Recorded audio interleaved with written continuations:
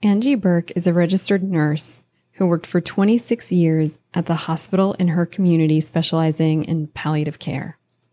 On September 23, 2013, she suffered a large stroke. Along with paralysis, vision, and cognition changes, she was eventually diagnosed with epilepsy. After some time rehabbing in a trauma center and then a rehab hospital, she returned home and was determined to improve.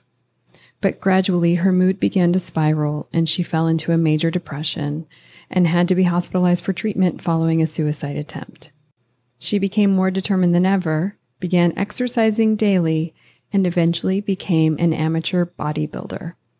She also started volunteering as a stroke mentor at the hospital where she had worked for decades. After being encouraged by many to write a book, she was introduced to Suzanne Cronkite, and together they wrote Just Pick Up the Peg, A Nurse's Journey Back from Stroke. I hope that you enjoy today's podcast with Angie Collins Burke. I'm Dr. Regina Koepp. I'm a clinical geropsychologist, which means that I'm a psychologist who specializes with older adults and families. And this is the Psychology of Aging podcast, your go-to resource for mental health and aging.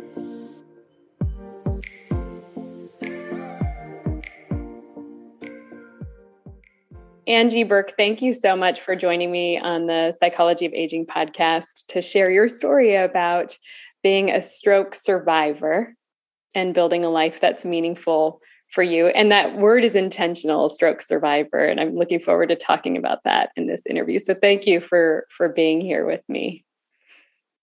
Thank you for having me. I'm honored. I'm truly honored.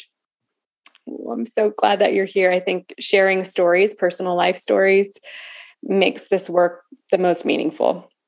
And I know you have, as in your profession as a nurse, you worked in palliative care. And can you share a little bit about your professional life in palliative care and as a nurse, just to kind of set the stage of what your life was like before you had a stroke, and then we can move into what life is like after?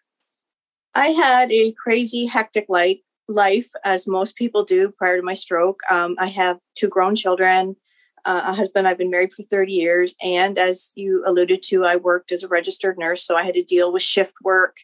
But I loved palliative care. I thought in my heart that was what I was meant to do and why I was here. I left every day feeling as though I had helped somebody and I had made a difference. And then how long into your career? You said about 30 years before you had 20 years. 26 years. I had been a nurse for 26 years. You have a great book called Just Pick Up the Peg, where you talk about your journey and your experience with having a stroke, and your journey back from stroke is the subtitle, A Nurse's Journey Back from Stroke. And I highly recommend your book. It's a wonderful read and very human and enjoyable. I just thank you for that. But can you talk about what it was like to have the stroke? You kind of document that in the book, but I think it's so helpful to hear it from you directly. Honestly, I thought I had a migraine. I had a history of migraines, and it wasn't getting better. My husband took me to the community hospital, actually where I worked, and I received treatment for a migraine, and I was released home. We came home, and I was down in our bedroom. I was going to get ready for bed, and my husband heard a crash. He came down the hall. He found me. I was on the floor. I was having a seizure. He noticed that the left side of my body wasn't moving. And I only remember bits and pieces because I was out for most of it. So my husband has kind of filled in the blanks. But apparently I was trying to speak and it was completely garbled. Once I had come out of the seizure, then I completely went unconscious. He put me in the recovery position, but then I was trying to get up and he had this, "No, hon, you need to lay down." The last thing I remember was being loaded in the back of the ambulance, and I could see the lights flashing off of our neighbor's home. And I thought this should give the neighborhood something to talk about, and then out. And I don't remember much after that. And you were taken back to the same hospital you worked at? I was taken back to the same hospital I worked at, to the emergency department. Wow. Wow. How I mean, just the cruel irony. And then how long did you stay in the hospital after you had the stroke, or when did you even know it was indeed a stroke? Unfortunately, because I didn't present as a typical stroke person, I would say, I wasn't overweight. I didn't smoke. I didn't have high blood pressure. I did not have one risk factor for stroke. It took 3 days to actually diagnose me as having suffered a stroke. And once the diagnosis was made, and it was from a carotid dissection, so a tear had actually formed in one of my carotid arteries, I was immediately transported to a major trauma center in Toronto because our hospital, we don't have the facilities to care for somebody that's had a stroke as serious as mine. So I was in Sunnybrook. I ended up in the ICU, and then the step-down unit, and eventually the medical unit. But once they deemed I was medically stable, I was transferred to a rehab hospital in the city because, again, our small community hospital didn't have a stroke-specific rehab program. So I was in Toronto for well over a month, away from home, terribly homesick, and not a lot of support because, of course, my friends couldn't come to see me. My husband was overwhelmed with everything. Then after that, I was transferred back to the hospital where I had worked for some more rehab. And then eventually I did some outpatient rehab. My goodness. Do you do any physical therapy or occupational therapy to this day? No, my therapy ended. I'm almost 8 years out now. Mm-hmm. I still work on my recovery, and I have found other avenues for working on my recovery, but I'm done with the official therapy portion of my recovery. So 8 years out. So that means, was it 2013? If I remember. Yes. September. Yeah. Wow. And so you described just the sort of logistical experience of having a stroke and the medical system, a little bit of that. Can you talk about the emotional experience? What was it like for you to kind of go through all of that? And I mean, that's a long time in the hospital and in different stages of the hospital. And then home. Can you share a little bit about the emotional journey? I can remember vividly, even though I was in and out of consciousness, when my family doctor came into my hospital room before I'd been moved from my community and told me I had a stroke. I mean, I was in complete disbelief because, again, I didn't have any risk factors. It didn't make any sense to me. And I mean, I was like, no, this couldn't have happened. This doesn't make any sense. And I started firing questions at my doctor that I knew he couldn't answer. But in that moment, I was just so full of disbelief. And I think one of the hardest parts, as I kind of alluded to, was having to do my recovery and my rehab in a city where I didn't know anybody. People couldn't come to see me because they were 2 hours away. I was so horribly homesick. Once I finished therapy, my evenings there was nothing. And I spent a lot of time crying and, why me? Why did this happen? What am I going to do now? I just had so many questions. And of course, there were no answers. Right. And how old were you when this happened? I was 46. Wow. I'm 45. So and you had 2 kids. Mm-hmm. How old were your kids? My oldest son at the time, I can't remember their ages, but he was in his first year of college. And my youngest child was in high school. I think grade 12. I can't remember their ages. But so they were, we didn't have young children that we had to worry about getting babysitters, etc. I mean, still, mm-hmm. You just still, want to experience these experiences with your young adults. Mm-hmm. It's an important time in their life too, with launching and building their own adult identities and separating from you and building their lives. There's a lot happening at that stage of life. Mm-hmm. That, a mom, it's helpful to have a mom there or you there. So then you return home and then there's building a life back at home. And I know in the book that you talked a bit about your experience with depression and what that was like, and some of the unseen challenges of having a stroke. Can you maybe start with what some of the, I know we are, what's pretty apparent on the surface is when people have a stroke, there could be paralysis on one side of the body, there can be speech changes, swallowing changes, but there are some unseen changes that happen. And I'm wondering if you could talk a little bit about what some of the unanticipated or unseen challenges you faced were. Well, as you probably know, negative emotions don't like to hang out alone. I think I experienced every negative emotion known to man. I went through frustration. I went through anger. I went through why me. I went through anxiety. You name it. I think despair. And unfortunately, it all built into anger.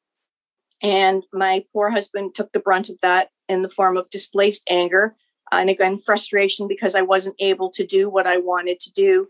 And I frequently would lash out at him.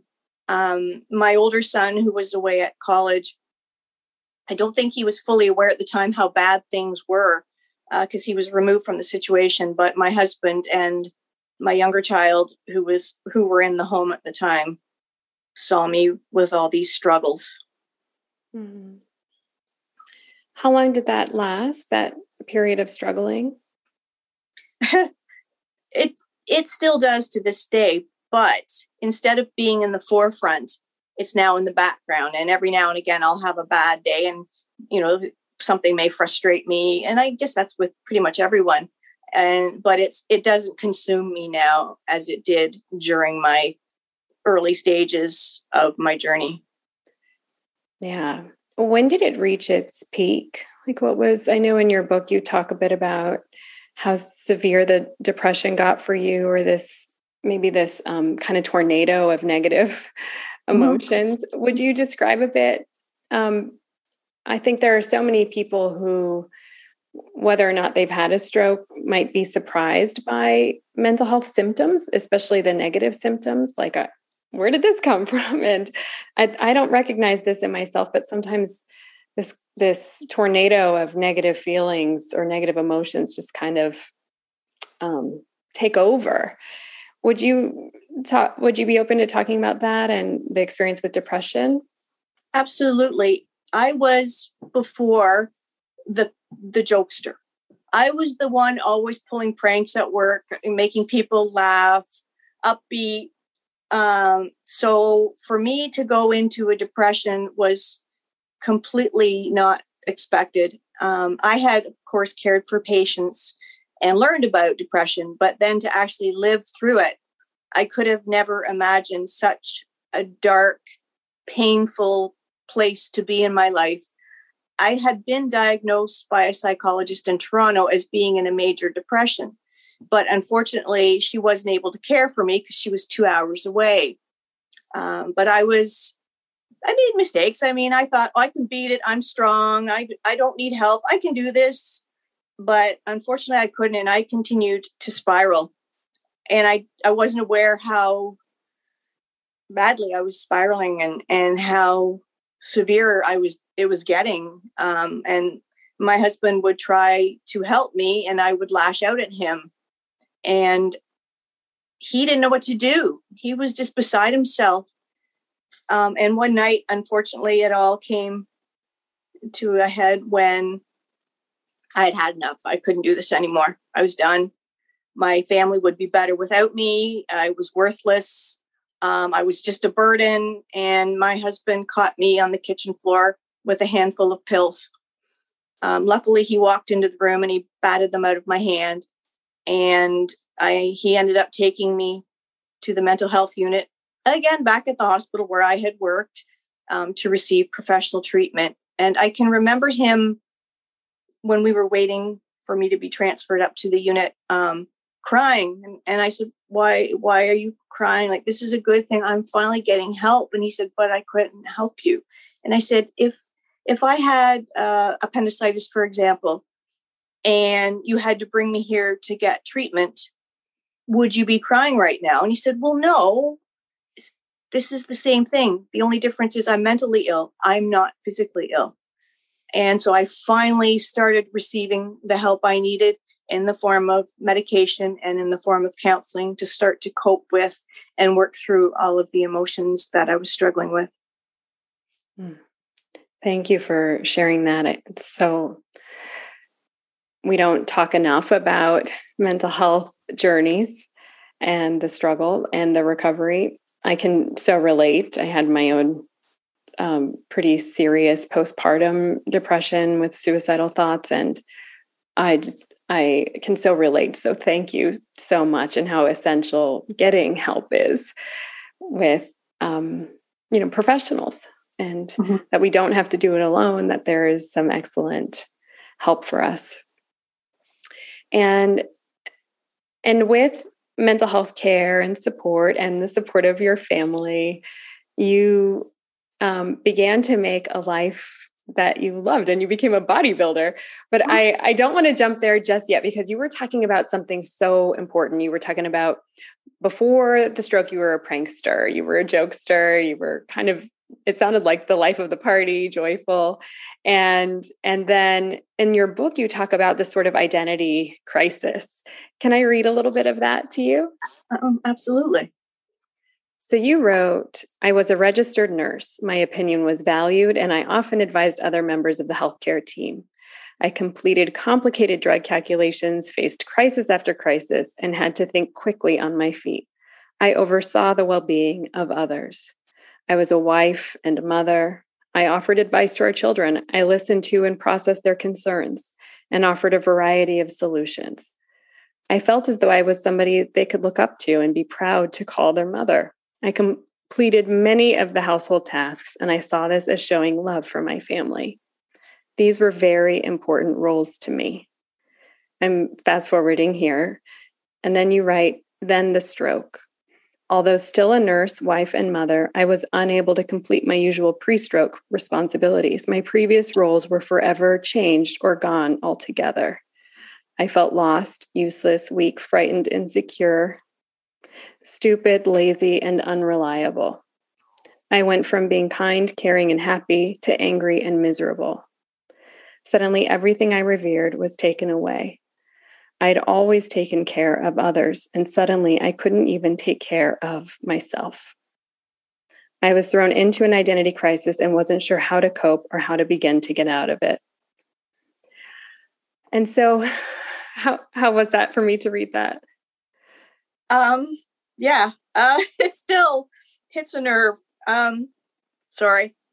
Even 8 years out, losing my nursing career, I mean, losing all of my roles were difficult, but losing my nursing career was probably the hardest event for me to accept in all of this. I think I knew right from the beginning in my heart that I was done, but I sincerely hoped someday that I could go back.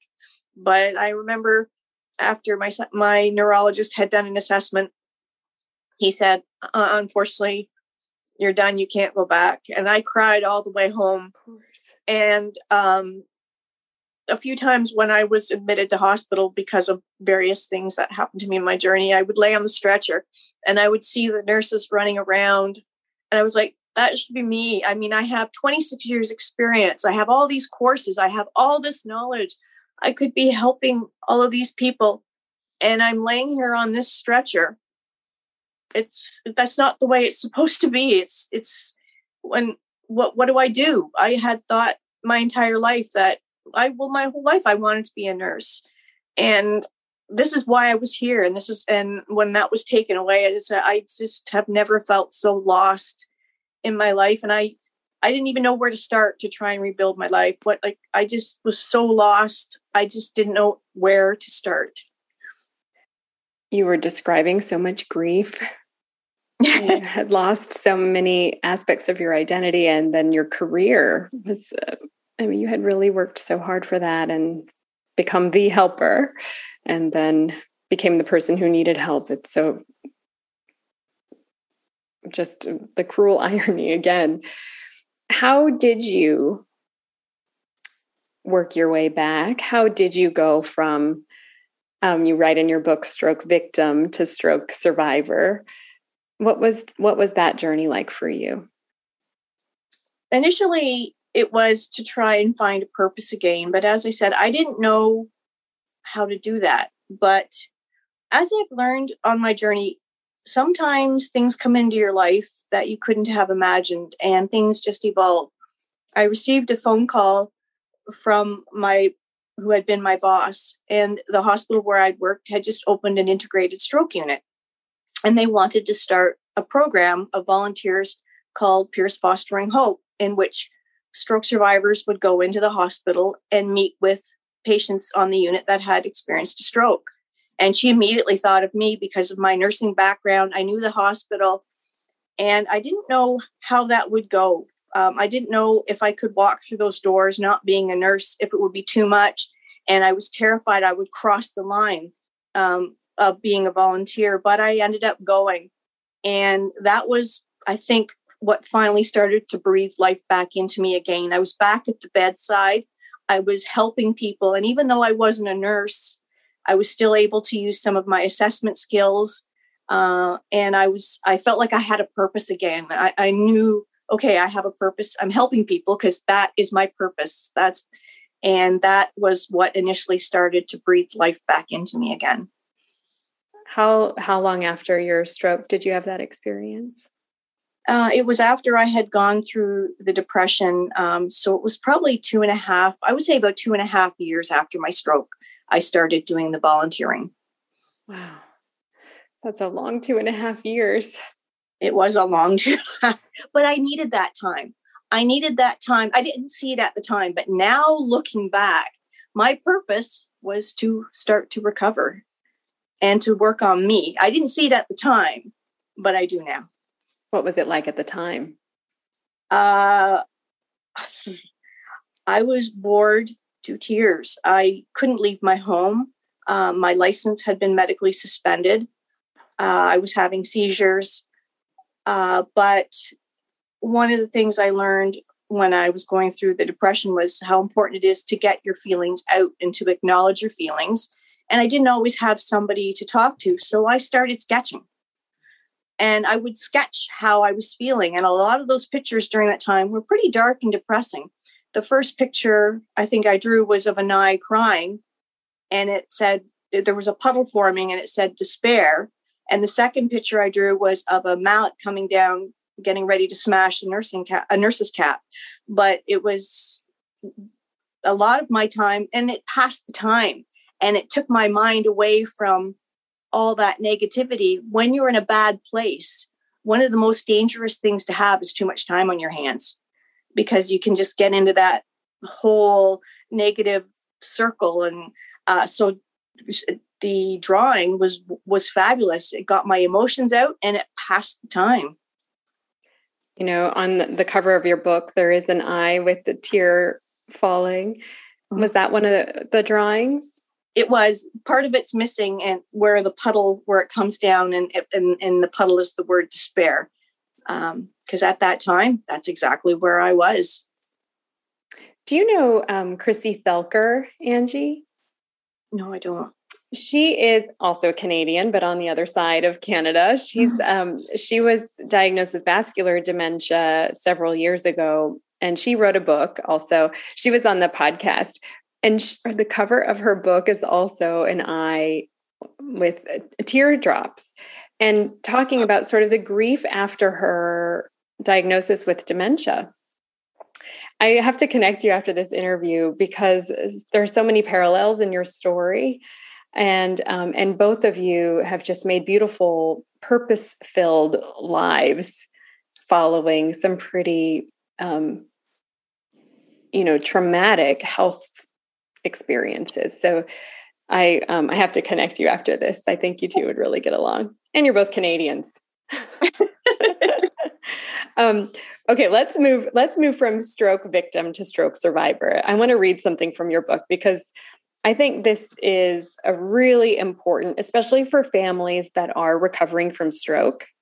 I think this journey that you're describing is so important to give family members hope and to give stroke survivors hope. And so you wrote, after my stroke, some people referred to me as a stroke victim and some as a survivor. I didn't give it much thought. What difference does it make? They're just meaningless titles, or are they? In the beginning, I was a victim. I didn't ask for this to happen or wake up one morning and decide, I think I'll have a stroke today. However, I didn't have to remain a victim. When I identified as a victim, I dwelled in how unfair it was, and I felt powerless. Nothing was ever going to change. I focused on everything negative and felt sorry for myself. I withdrew from others, made excuses, and if anyone challenged them, I immediately became angry and defensive. I was setting myself up for failure and did nothing to work toward my recovery. I remained in this mindset for the duration of my depression. Depression is so brutal like that. Once I identified as a survivor, I felt strong and resilient and focused more on positives. Look how far you've come. Instead of making excuses, I developed strategies to work toward improving. Feeling sorry for myself was getting me nowhere. I became determined and would tell myself, you can do this. I made improvements. Can you talk about this experience of moving from stroke victim to stroke survivor? Once I got past the worst of the depression, and I realized that I needed to not only work on getting over that hurdle, but I needed to find that determined woman I had been in the rehab facility. I didn't know if I could ever find her again, but I think my aha moment was one day I realized this is entirely up to me. If I want to get better and I want to improve, I have to do the work. Nobody can do this for me. And the doctors, the nurses, and the therapists can give me every tool in their toolbox, but unless I decide to use them, I'm going to be stuck where I am forever. And I didn't want that life. As I mentioned, I wanted to find a new purpose. Well, if I'm going to do that, I've got to work on getting better.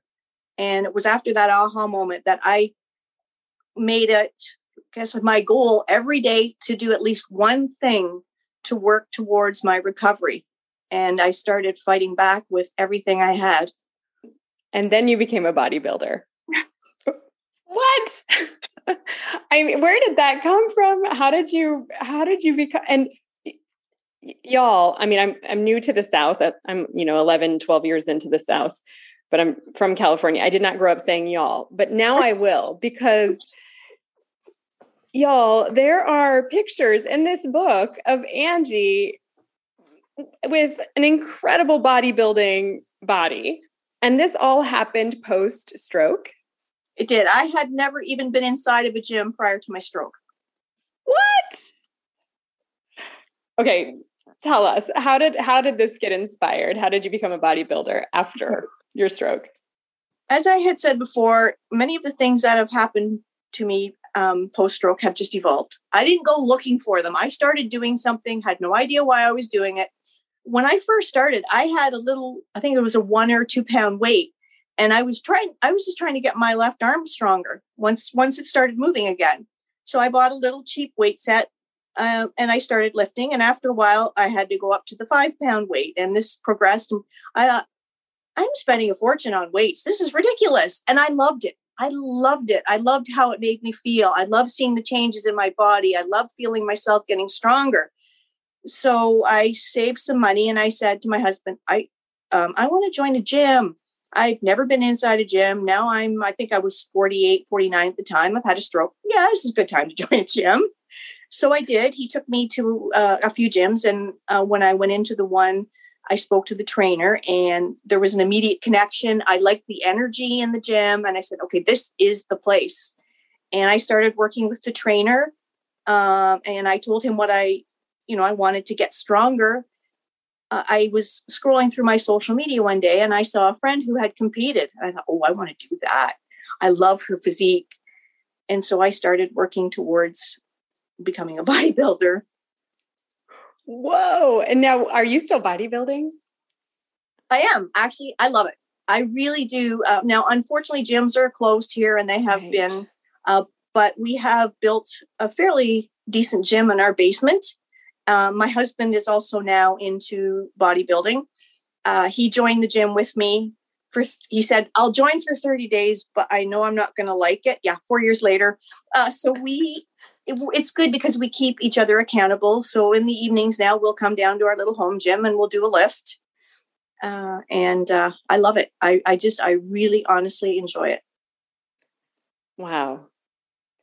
Well, speaking of your husband, you also write about the shift in your relationship with having a stroke and all these role transitions from, there's a feeling like I'm no longer a wife, I'm a person to be cared for, and he's a carer. Where is your relationship at now in terms of your roles?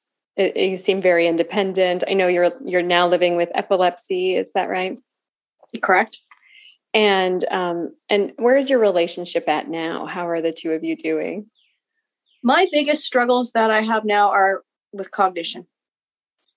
So I struggle, especially at night when I'm tired, neurofatigue. I really struggle. And sometimes I'll be trying to do something and I can't, or I'll get a letter from the bank or whatever, and I'm reading it and I have to go to him. So obviously he doesn't have to help me as much. I'm independent with my dressing, etc. But I still do have to ask him for help quite often. And, sometimes I'll say to him still, you know what, you didn't sign up for this. And he's such a sweetheart. He's been so good. He's a hun, you remember, for better, for worse. So he doesn't make me feel like I'm a burden. Unfortunately, I do it to myself. And that's still there? Not as much, but still sometimes when I have to go to him for help, I'll feel like I sometimes say I feel like I'm a child going to their parent for help. But I have to realize that I have a brain injury. And not to be so hard on myself, because I tend to be hard on myself. I'm guilty of doing that, and he's so supportive and he's so good, but I do sometimes still feel like I am a burden. Well, I'm so comforted to know that your relationship has withstood all of these transitions and challenges, and that you're practicing self-compassion. What would you recommend to people who have recently had a stroke, who are, learning about their body and themselves and their relationships after stroke? What would you recommend? First of all, 1 day at a time, 1 hour at a time, 1 minute at a time, whatever it takes. Only look back to celebrate how far you've come. One of the worst things that I did, and you can do, is to look back. And we all do it, but the stroke happened, and nothing you can do is unfortunately going to change that. So try to concentrate on moving forward. Setting goals for me was huge. When I was in the rehab hospital, the team would come around, and once a week we would set some goals and then develop a plan. And when I came home and I finally got my fight back, I started doing the same thing. It worked there. Why reinvent the wheel? So I would sit down at my kitchen table every week, 2 weeks, whatever, and I would write down, because you got to write down my goals that I wanted to achieve, and I would put them somewhere prominent. So I would see them several times a day to keep me laser focused on moving forward rather than looking back. And what would you recommend to family members of people who've just had a stroke or stroke survivors? One pattern that I noticed from my own journey and from also working as a stroke mentor is the focus seems to be entirely, almost always, on the person who's experienced the stroke, but it's affected the caregiver, the family as well. So don't be afraid to admit when you need help and when you're overwhelmed, and to seek out supports and resources in your community that can help you. Seeking help, which I have found, is not a sign of weakness. It's actually a sign of strength, because you're admitting, okay, I'm not coping, or I'm overwhelmed, and I need someone to come in here and help me deal with this. And so don't be afraid to seek out support and help if you need it. Yeah. It's so important and valuable. Well, Angie Burke, thank you so much for sharing your story and sharing your insights as a nurse, as a wife, as a mother, as a stroke survivor, a stroke mentor. Where can people buy your book and learn more about you? I have a website, and it's all one word, small letters, angiecollinsburke.com. And on there are links to the blog that my co-author and I, Sue Cronkite, write. There are links to some YouTube videos I've done. There's links to radio interviews. And there are also links there to purchase the book. Amazon is one of them. And that's where you can find me and learn more about me. My bio, Sue Cronkite's bio are there. There's a short blurb about the book, etc. So that's probably your best spot to go. Excellent. We'll link to that in the show notes and make sure people know where they can buy your book. And I highly recommend it. I recommend it for people who have had a stroke and are in recovery, for family members, for professionals. I think it's a wonderful book. And it's called Just Pick Up the Peg, A Nurse's Journey Back from Stroke. And I know that the title has some significance. Will you share a little bit about the significance of the title? Absolutely. It happened during an occupational therapy session when we were trying to get my left hand working again. And my task was to pick up these pegs that were on the table. And there was a board in front of me, wooden board with holes drilled in it. And I was supposed to pick up a peg and I was supposed to put it in one of the holes. Well, of course, my hand wouldn't work. So I finally started talking to my hand and I looked at it and said, just pick up the peg. That's all you have to do. Just pick up the peg. And that's where the title came from. From picking up the peg to bodybuilder. Your story is incredibly inspirational. So thank you so much for sharing your physical journey and your emotional journey, the seen and the unseen. I so admire Angie's willingness to share about her emotional journey following stroke.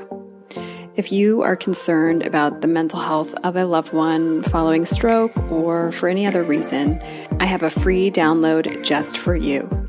It's called the Memory Loss and Mental Health Guide for Older Adults, and I'll link to it in the show notes.